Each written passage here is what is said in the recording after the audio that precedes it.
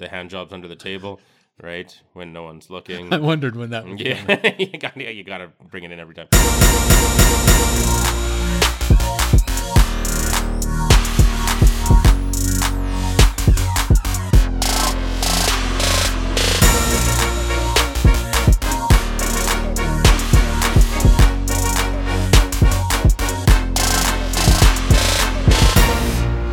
I like that consigliore thing. I really do. National Hockey League, as we welcome you to this 445th edition of Unscripted with Mike and Chris. Mike Jansen, Chris Fluke with you on a very cold and getting colder Saturday afternoon in southern Alberta. A lot of things to talk about. As promised, I wanted to dedicate a lot of this episode to the National Hockey League. I have not been paying enough respect to the National Hockey League lately. I love the National Hockey League. I've become a huge fan of the National Hockey League, but there's been so much going on in professional and collegiate sports, especially football, obviously, that we've had a ton of stuff to talk about. So I want to dedicate most of this episode, if not all, to the National Hockey League. And I start with, there are two senior hockey writers at ESPN, and their names are Emily Kaplan and Greg Wyshynski, and I hope I'm pronouncing, Greg, your name correctly. If you're listening, I certainly appreciate that you're listening, but if I'm saying it wrong, please, somebody out there in the world of podcast, send me a note on one of our 9 different social media avenues to let me know the proper pronunciation of Greg Wyshynski. I say that because it's spelled Wyshynski. So I'm going with Wyshynski. Anyway, these two made out they've made out prognostications for all 31 National Hockey League teams from now, as we turn the calendar into 2020, from now until the end of the season. They made 31 prognostications for all 31 teams. I'm not going through all 31. I've got a number of them here. And then what I'm going to do is read them back to Chris, and I want Chris to agree, disagree, comment, whatever, on what these two senior hockey writers from ESPN are thinking are going to happen to, about 10 or 12 different teams the remainder of this 2019-2020 National Hockey League season. At the end of it, each of these writers has made their choice as to who's going to win Lord Stanley's Cup, and I will ask for Chris's opinion on that as well. So let's get started right away. And every year, it seems like, at the trade deadline, which is coming up pretty quick, isn't it? 6 weeks, I think. Is it that long? Okay. I do know that February 9th, I believe, is the NBA's trade deadline, so somewhere around there. It's usually around March 1st-ish or so. I wish the NHL would go a little bit longer to let the teams have a little bit more time to get their new acquisitions acclimated to the lineup, but so far, Bettman hasn't listened to Chris or I. Yeah, February 24th is the February 24th NHL. is the NHL trading deadline. February 9th for the NBA this year. The Boston Bruins, one of these writers made the prediction that the Boston Bruins will make their annual trade deadline deal for a winger. Last couple of years, obviously Jerome McGinley a couple of years ago. But they believe that one of them believes that the Boston Bruins will make their annual trade deadline deal for a winger, and this year's acquisition is going to be Tyler Toffoli of the LA Kings. What do you think of that one? Well, I think they're pulling a name out of their ass, is what I think. But I think that he was really good in their cup run, and I don't see them parting with him too easily here. And it's really tough to know what's going on in LA with the brain trust there, and I use that term loosely. Messers, yes. Robitaille and Blake. Yeah. Understood.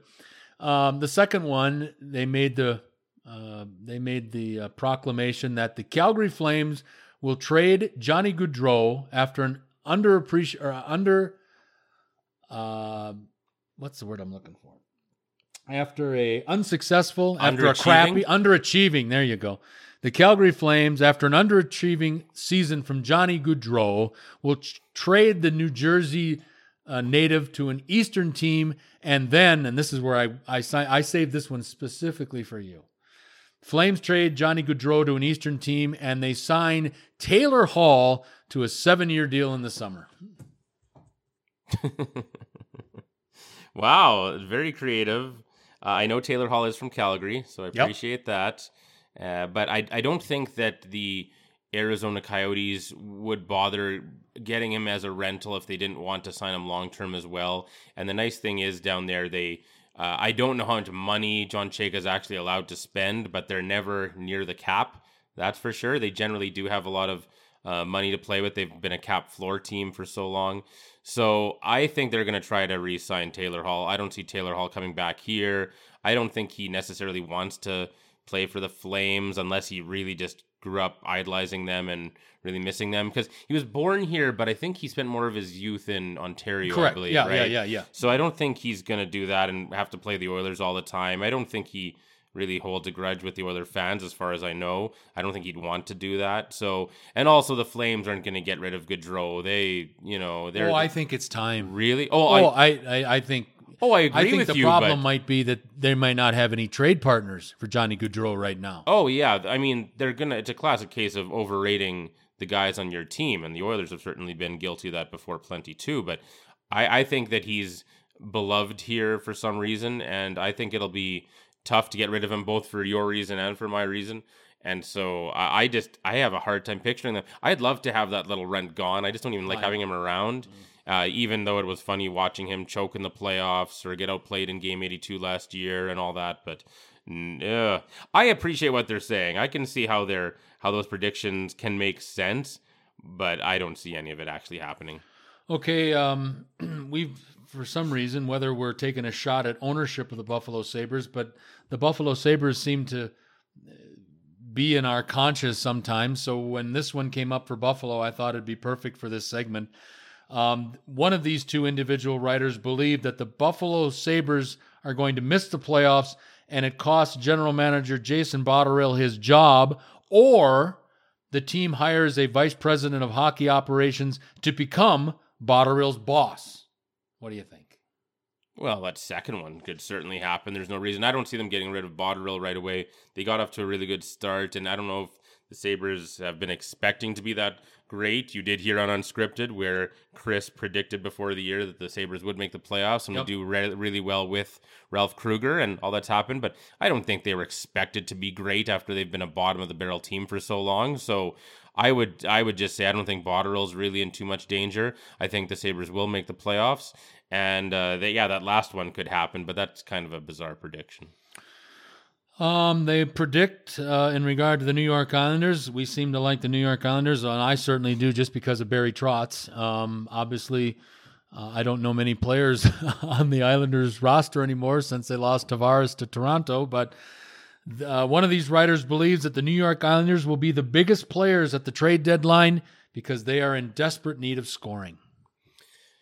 Yeah, although in fairness, they somehow got even better when they got rid of Tavares, because Trotz apparently was more of a net benefit than Tavares. But yes, they could use scoring, and I could see any of the New York teams absolutely making a splash like that. So that makes sense. That's a safe prediction because they don't get into any real specifics. Right. So, I mean, yes, I could absolutely see that one happening if you want to give credit for something that general.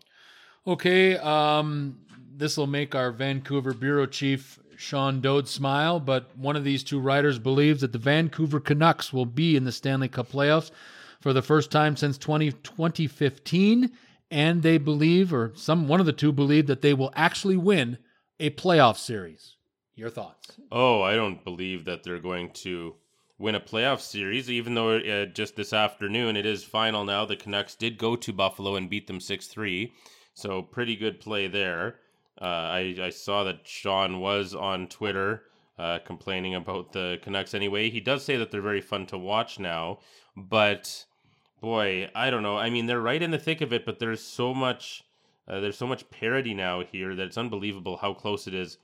I could see them making the playoffs. They have been surprisingly good. So right now, after that win, they're in 5th in the division, but they're 2 points behind first. Oh my. They're 1 win behind first place, and they're in 5th. Yeah. So that shows you how tight it really is. Mm-hmm. I could absolutely see them making the playoffs, but they could narrowly miss as well. And even if they do make it, I do not see them winning a playoff series. I don't know what about them would be good in the playoffs. To me, I don't know if they'd be that different from Calgary last year in the playoffs and just completely collapsing there. So, I don't see them winning a playoff series whatsoever. Making the playoffs, eking in to one of the final playoff spots, like a wild card spot, I think is their ceiling. Okay, this is and I learned this week that my potential future son-in-law from Kamloops, British Columbia, I call him Floyd, but his real name is Tyler Cousineau. I call him Floyd because the first time I talked to him, I had my Pink Floyd pants on, and that was, I don't know, I just call him Floyd. But anyway, he is a huge, and his father, Art, who I hope is feeling well. Art, my thoughts are with you, my friend. He's a huge Canadiens fan. And one of these two writers believed that the Canadiens become sellers at the trade deadline. They trade Tomas Tatar for a first-round pick. Well, yeah, it wasn't that long ago that the Vegas Golden Knights acquired him for a first, second, and a third. That's right. Right? 1 and a 2. And yep. Yeah, exactly. So, if they could trade him for a first, I think they would absolutely do that. I don't think that's been a great fit. Montreal, man, it seems like any time they finally have figured it out, they actually haven't. And we were talking about this at work the other day, and I was talking to a Habs fan, and, they say it's, they always want the French aspect, and it just really limits their coaching searches, their GM searches. And so I think maybe that's part of why the, Molsons haven't gotten rid of Marc Bergevin yet, besides the, as Sean mentioned, the hand jobs under the table, right? When no one's looking. I wondered when that was coming. you got to bring it in every time. Anyway, but Marc Bergevin is just going to keep dancing in the press box until some other bilingual person that's even better than him comes along. Yeah, and the Montreal Canadiens, they're right in the midst right now of an 8-game losing streak. And just to your point about wanting that French connection, if you will, is that probably one of the reasons? Not only did they bring Claude Julien back, but that's one of the reasons that they haven't fired him this time. Oh, is it sure. not? Yes. Yeah, for sure. Yes, of course. Sure. Got a couple more here. Oh, no. We're down to each writer made a prognostication as to who will win Lord Stanley's Cup. One of them was concentrating on the Eastern Conference. One of them was concentrating on the Western Conference. The Eastern Conference representative penned Toronto could become the third NHL team to win a Stanley Cup after an in-season coaching change. Your thoughts? Yeah, because it just happened this year with St. Louis, of course. So, I mean, I guess it could. There is something about hockey that does, I don't know if it happens as much in other leagues, but it seems like, you get down to 3-0, you put in your backup goalie, and then you just get all the momentum. It seems to happen an awful lot, and maybe that's going to be the new things with coaches, but I think that I don't think that'll happen. I think that this is recency bias. I think people have just seen it happen with St. Louis, and so humans love to look for patterns and things, and often that is a very good thing. Often there are patterns that help you actually see things in the future, and then everyone else is surprised, and you say, well, no, I saw this coming. But in this case, I think they're trying too hard to look for patterns, and I don't see that happening here. The other writer that was concentrating on the Western Conference of the National Hockey League shared the opinion Nashville right now is not in the playoffs. If the playoffs started today, Nashville does not qualify, but we still got a ways to go for sure. But the other author or the other writer offered the opinion that Nashville, with new coach John Hines, this writer believes that Nashville wins the Stanley Cup, and this is digging really deep with this one. This is called somebody's got way too much time on their hands. The past 6 coaches that have won the Stanley Cup have been on their second, third, or fourth coaching job. Boy, when was that episode we had where I talked about how patterns, are somehow magically discovered by humans all the time? Mm-hmm. Was that episode like 3 or 4 of Unscripted? Or was that 2 seconds ago? That was about 2 seconds ago. Jeez. This is like those stats you see if you're watching sports, and it'll say like, 4 of the last 5 World Series winners have had exactly 6 guys with a batting average between 270 and 287. It's like, fuck off. I don't care. It doesn't matter. Anyway, so this is that. Other notes from the National Hockey League before I get into a bunch of other stuff. I wanted to give the National Hockey League proper airtime today. It was fun to watch Pekka Rinne, the goalie for the Nashville Predators. He became the 12th goalie in National Hockey League history to score a goal with 22 seconds left Thursday night against the Hawks. No comment needed there. I want your comment on this next one, but I thought it was cool the way that how excited this guy got to score a goal. Congratulations to him. But this is something that I think both of us have been wondering when it would happen. It finally happened on Friday. Too much for old Uncle Eugene Melnyk in Ottawa, as the team announced on Friday that they have hired Jim Little as CEO of the team, replacing old Uncle Eugene. I like to call him Uncle Eugene because, Uncle Eugene has been in the CEO role of his hockey club since he relieved Tom Anselmi of his duties in February of 2018. Uncle Eugene must have the ego the size of, Urban Meyer. And Uncle Eugene believed that the team could thrive and survive with him in the CEO role. Well, not really.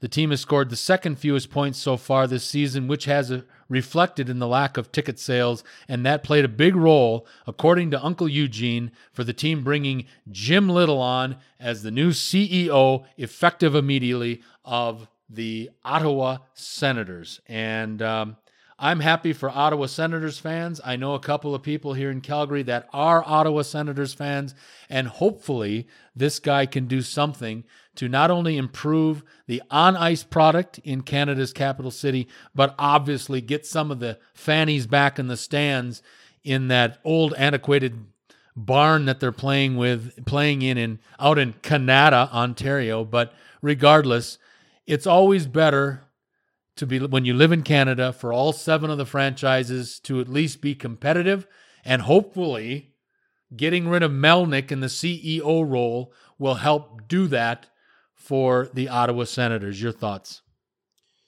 I forgot that Melnyk was doing that. That's crazy. Holy man. Why? I mean, he likes to spend all his time in Barbados and he's sick and what's he doing? I mean, it's amazing some of these people with their egos, what they do. It's just unbelievable, and this is way overdue. The Senators, people aren't that hardened because everyone thought they'd be a clear last place. Right. They're actually right now 1 point ahead of the Devils and 11 points up on the ridiculously bad Detroit Red Wings. Right. So because of that, people are not as hard on them because everyone just thought they'd be the worst.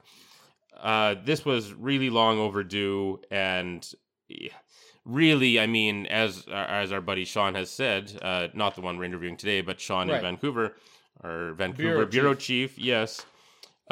He has often said it's really tough to have a good millionaire owner at this point. You need to have billionaire owners these days. That's all there is to it. Or if you had a consortium with a strong leader, maybe, or something. But he's a millionaire owner. He's in over his head. He doesn't know what he's doing. He's got too big an ego. He takes too much on himself. He can't delegate, blah, blah, blah. It's all the same. Shitty arena, blah, blah, blah.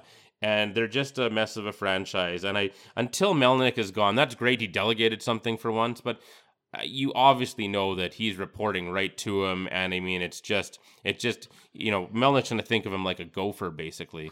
And until Melnyk's out, this team isn't going to get any better. I know they made the finals years ago. I know that, got beaten in 5 or whatever easily, but those days are over. That's not happening again. This is an older, sicker Eugene Melnyk. He needs to get the fuck out.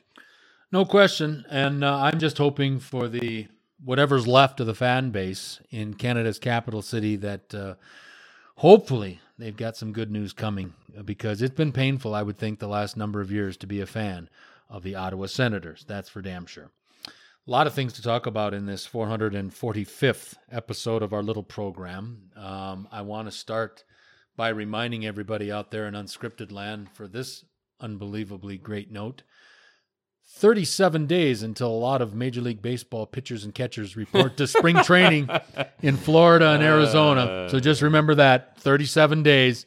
If your team hasn't signed a player that you think they should, you've got 37 days to do it. It's fun that we've now been doing this long enough that we can see annual trends, like your reminders about that. That's funny. 37 days until pitchers and catchers report to spring training camps in Florida and Arizona. Boy, if that doesn't get you excited, I don't know what will. But a lot of things happening. Obviously, there's a big college football game on Monday night in New Orleans. The college football playoff championship game between number 1 LSU and number 3 Clemson. Clemson, the defending national champion. Home game for the LSU Tigers. I went on and found the exact amount of distance between Tiger Stadium in Baton Rouge, Louisiana, to the Superdome in New Orleans, Louisiana, and that's separated by only 81 miles. So I guess the home favorite team, obviously, is the LSU Tigers. Bettors have been going crazy. Public betting has been overwhelmingly siding with LSU in this game on Monday night. And I tell you, folks, do not ever sell Dabo Swinney and the Clemson Tigers short. This is going to be a hell of a football game. And if you think just because LSU is playing an away game only 81 miles away from home in a place that they've played a lot of games over the last number of years in the Superdome in New Orleans, don't let yourself be fooled that Clemson's going to come in here with Trevor Lawrence at quarterback and Travis Etienne, whatever his name is, at running back. Clemson's going to give them a football game, folks, and it wouldn't surprise me one damn bit if the Clemson Tigers made it back-to-back. I know LSU should be favored. Again, they're only playing 81 miles from home, yada, yada. But I don't know right now, folks, if there is a better team in regard to being prepared and better coached than Dabo Swinney does at Clemson. I'll just throw that out there right now. Do not be surprised if the Clemson Tigers on Monday night come out here and take it to the LSU Tigers. Do not be surprised.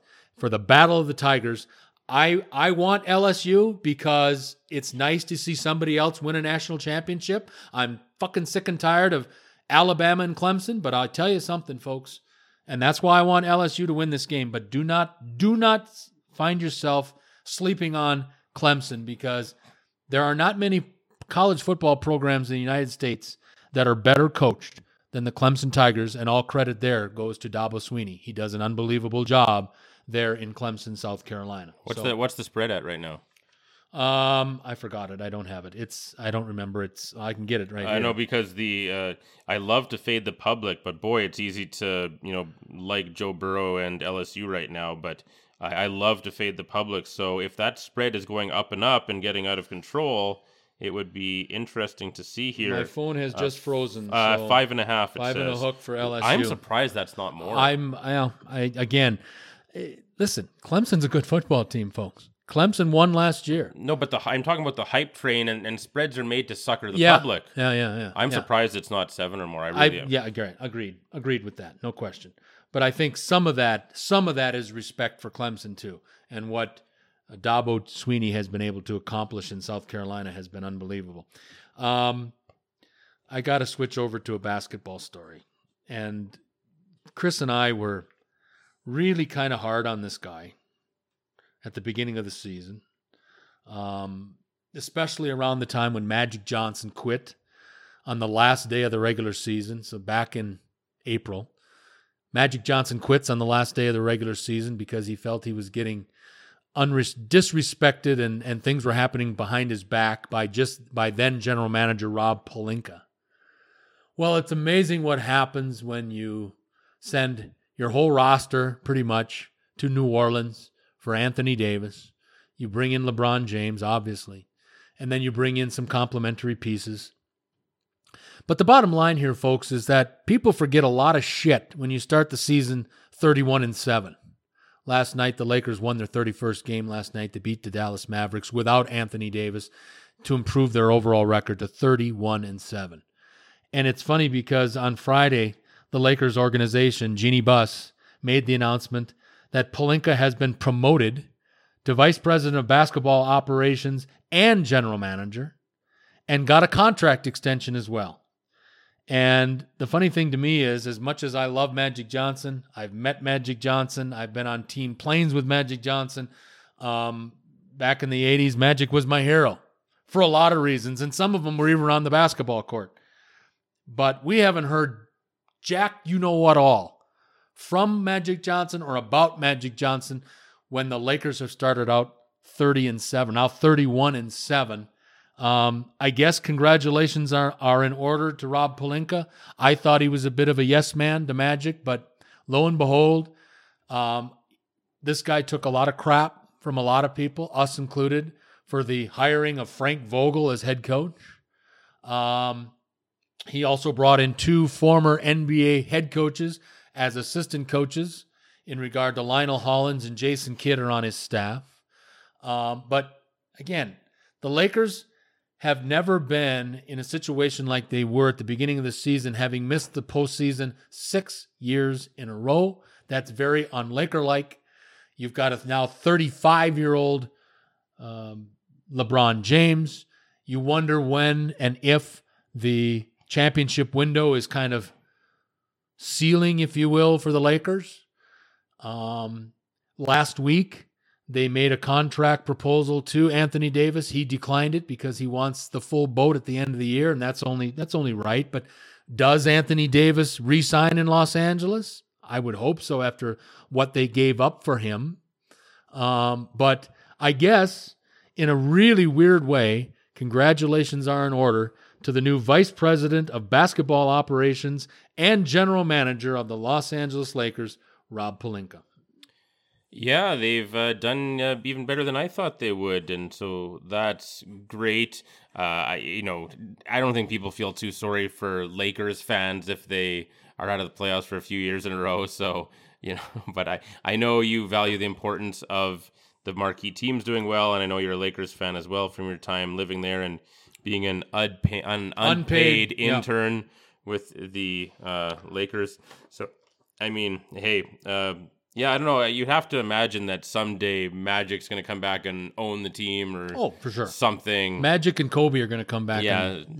And Shaq. Those make this huge. Well, again, Shaq owns a ownership percentage of the Sacramento Kings, so he'd have to get rid of that that's first. right. Yeah, that's right. Yeah, okay. Anyway, but yeah, no, I mean, that's neat to see. I don't get the feeling that LeBron has a lot left in the tank after this year. I don't know if I'm wrong about that, but I think also just his other interests. So I think the Lakers should enjoy this sort of temporary renaissance while they can.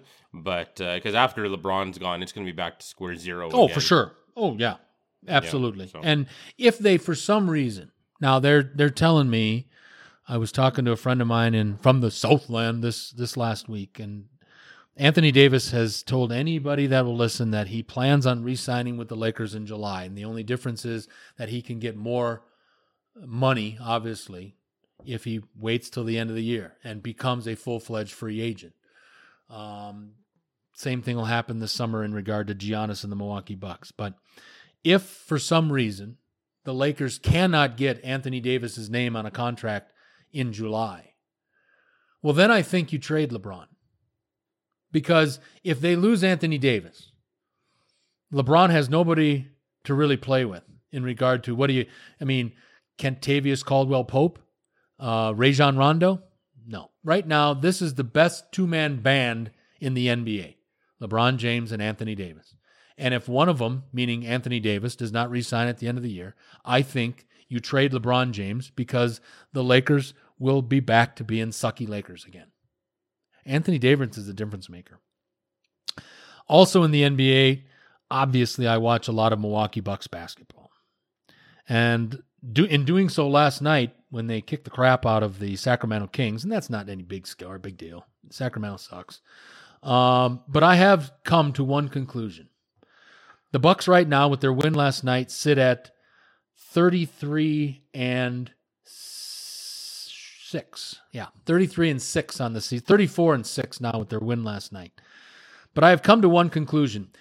the way Giannis Antetokounmpo plays basketball, if Giannis doesn't improve his free throw shooting above the current 62% he's shooting right now, teams will play hack a Giannis all night long, and the Bucks are really going to have a problem come playoff time. Absolutely. Giannis has got to get his free throw percentage up to at least 70%, so at least that prevents teams, or maybe lessens the reason of playing hack a Giannis, and the games last for 4 hours, and we watch Giannis shoot 62% from the free throw line. If he can't do better than that, then the Bucks are going to have problems. The Bucks are going to win the East, big deal. But when they get into the West, against the Lakers, against the Clippers, against the Nuggets, against a lot of teams, against Philadelphia in the East, if they just start doing hack a Shaq like they used to do to Shaquille O'Neal, or hack Hakeem Olajuwon that they used to do to him back in the day, or what they still do to Joel Embiid in Philadelphia sometimes, even though Embiid has gotten better from the charity stripe, Giannis has got to improve from the free throw line from his current 62%, or the Bucks are going to have a trouble come the playoff season. I truly believe that. I just think that something has to give there. Yeah, I mean, I can't believe that it's that low for Giannis. I really can't. I mean, but hey, Shaq improved his free throw shooting, and if Shaq can do it, Giannis sure can too. I'm actually really shocked that it's that low. That's crazy to me. Couple other quick things. Here's a question to ponder, and I asked while we're talking in the NBA. I got a couple of NBA notes. I'm kind of amalgamating all of the things that I wanted to talk about, so we can get to Freeform Friday, and then we can also get to our consigliere from the world of fantasy football. Sean is coming in here in a couple of minutes, so I want to get all this stuff taken care of before Sean Nichols makes an appearance here on the program. But real quick, here's a question to ponder, and I got this from, and obviously this was a Canadian website. That's why they asked the question, because I know what the answer would be. If outside of the city of Philadelphia, I know what the answer to this question would be. And the reason I say outside of the city of Philadelphia is because this individual played college ball at Villanova, and he's also from the city of brotherly love. And I'm talking about Raptors point guard Kyle Lowry. Here's the question. And if anybody would like to chime in, please do so on one of our 9 different social media avenues to do so. But here's the question for Chris today. And I know what the answer is, but I'm going to ask it anyway because somebody in Canada asked this question. Is Raptors point guard Kyle Lowry, once he retires, is Kyle Lowry a Hall of Famer? Fuck no. Absolutely not. Moving right along.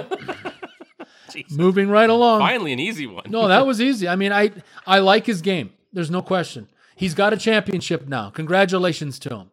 But is Kyle Lowry a Hall of Famer? No. If you include Kyle Lowry, you got to include a lot of guys that are borderline at the very best. And this guy isn't even borderline. I think guys, there's got to be something special about any respective Hall of Fame, whether it's the NHL, the NBA, the NFL, whatever. There's got to be something prohibitively different. Otherwise, it's not a Hall of Fame. It's just Joe's Garage and Bar, or Bar and Grill, or it's not special. Well, we've got such a pussy communist society now. They should just make this gigantic skyscraper and make that the Hall of Fame, and every single player who plays even a game in the NBA gets into the Hall of Fame. Well, yeah, but and everyone wins. And everyone. But then it's the Hall of Joe. It's the Hall of everyone. Yeah. Yeah, it's the Hall of Joe. Yeah. It's not special. No. I don't mean that as disrespect to Kyle Lowry, but come on, it's supposed to be. When I got here, I posed this to Chris, and I said, and all joking aside, Kyle Lowry has now won an NBA championship. A point guard that comes to my mind that's already in the Hall of Fame but never won an NBA championship is one John Stockton. But John Stockton leads the NBA all-time in assists. He's an unbelievable player. He's won Olympic gold. He's played in at least one NBA final. I know Jordan beat him one year. But I think they played in a couple. It doesn't matter. He's played in NBA finals, but has not won. Never brought the big brass ring home. But John Stockton is one of these guys. It's like Dan Marino in the NFL. Numbers alone, John Stockton needs to be and is rightfully so, in the NBA Hall of Fame in Springfield, Massachusetts. Dan Marino, numbers alone, is rightfully in the NFL Hall of Fame in Canton, Ohio. But Kyle Lowry? Hell no. Also from the NBA, just rolling here. Got so much shit to talk about, and I want one more, but I got two more things to talk about, and then I'll shut up. Cavaliers' new coach, John Beilein. Did you hear about this? I saw something about him.